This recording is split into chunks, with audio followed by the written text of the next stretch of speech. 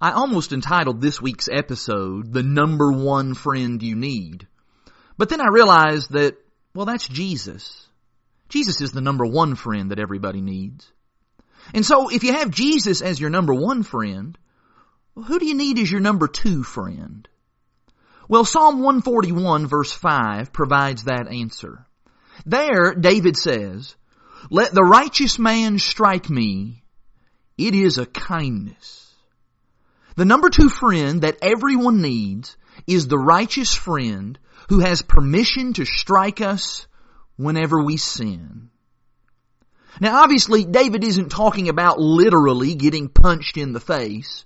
He's talking about the spiritual rebuke that can feel a whole lot like getting punched in the face. He's talking about the kind of friend who can look even a king in the face and say, "You are the man."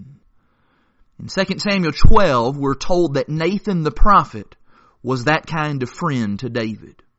In fact, David goes on to say in Psalm 141 verse 5 to say, "Let him rebuke me.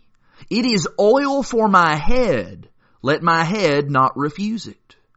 What is this business here about oil on the head? That doesn't sound pleasant at all. In fact, just about the last thing that I want is to have somebody pouring a quart of Valvoline on my head.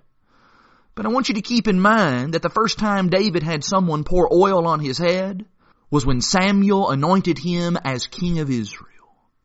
And so what David is saying is that Nathan's rebuke was as much of a blessing to him as Samuel's anointing.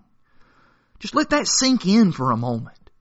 That getting corrected was as great to David as getting to become king.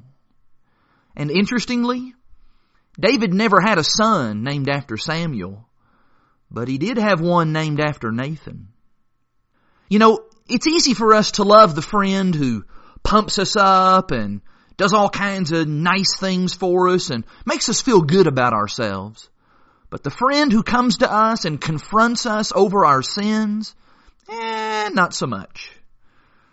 But you know, we all need that friend.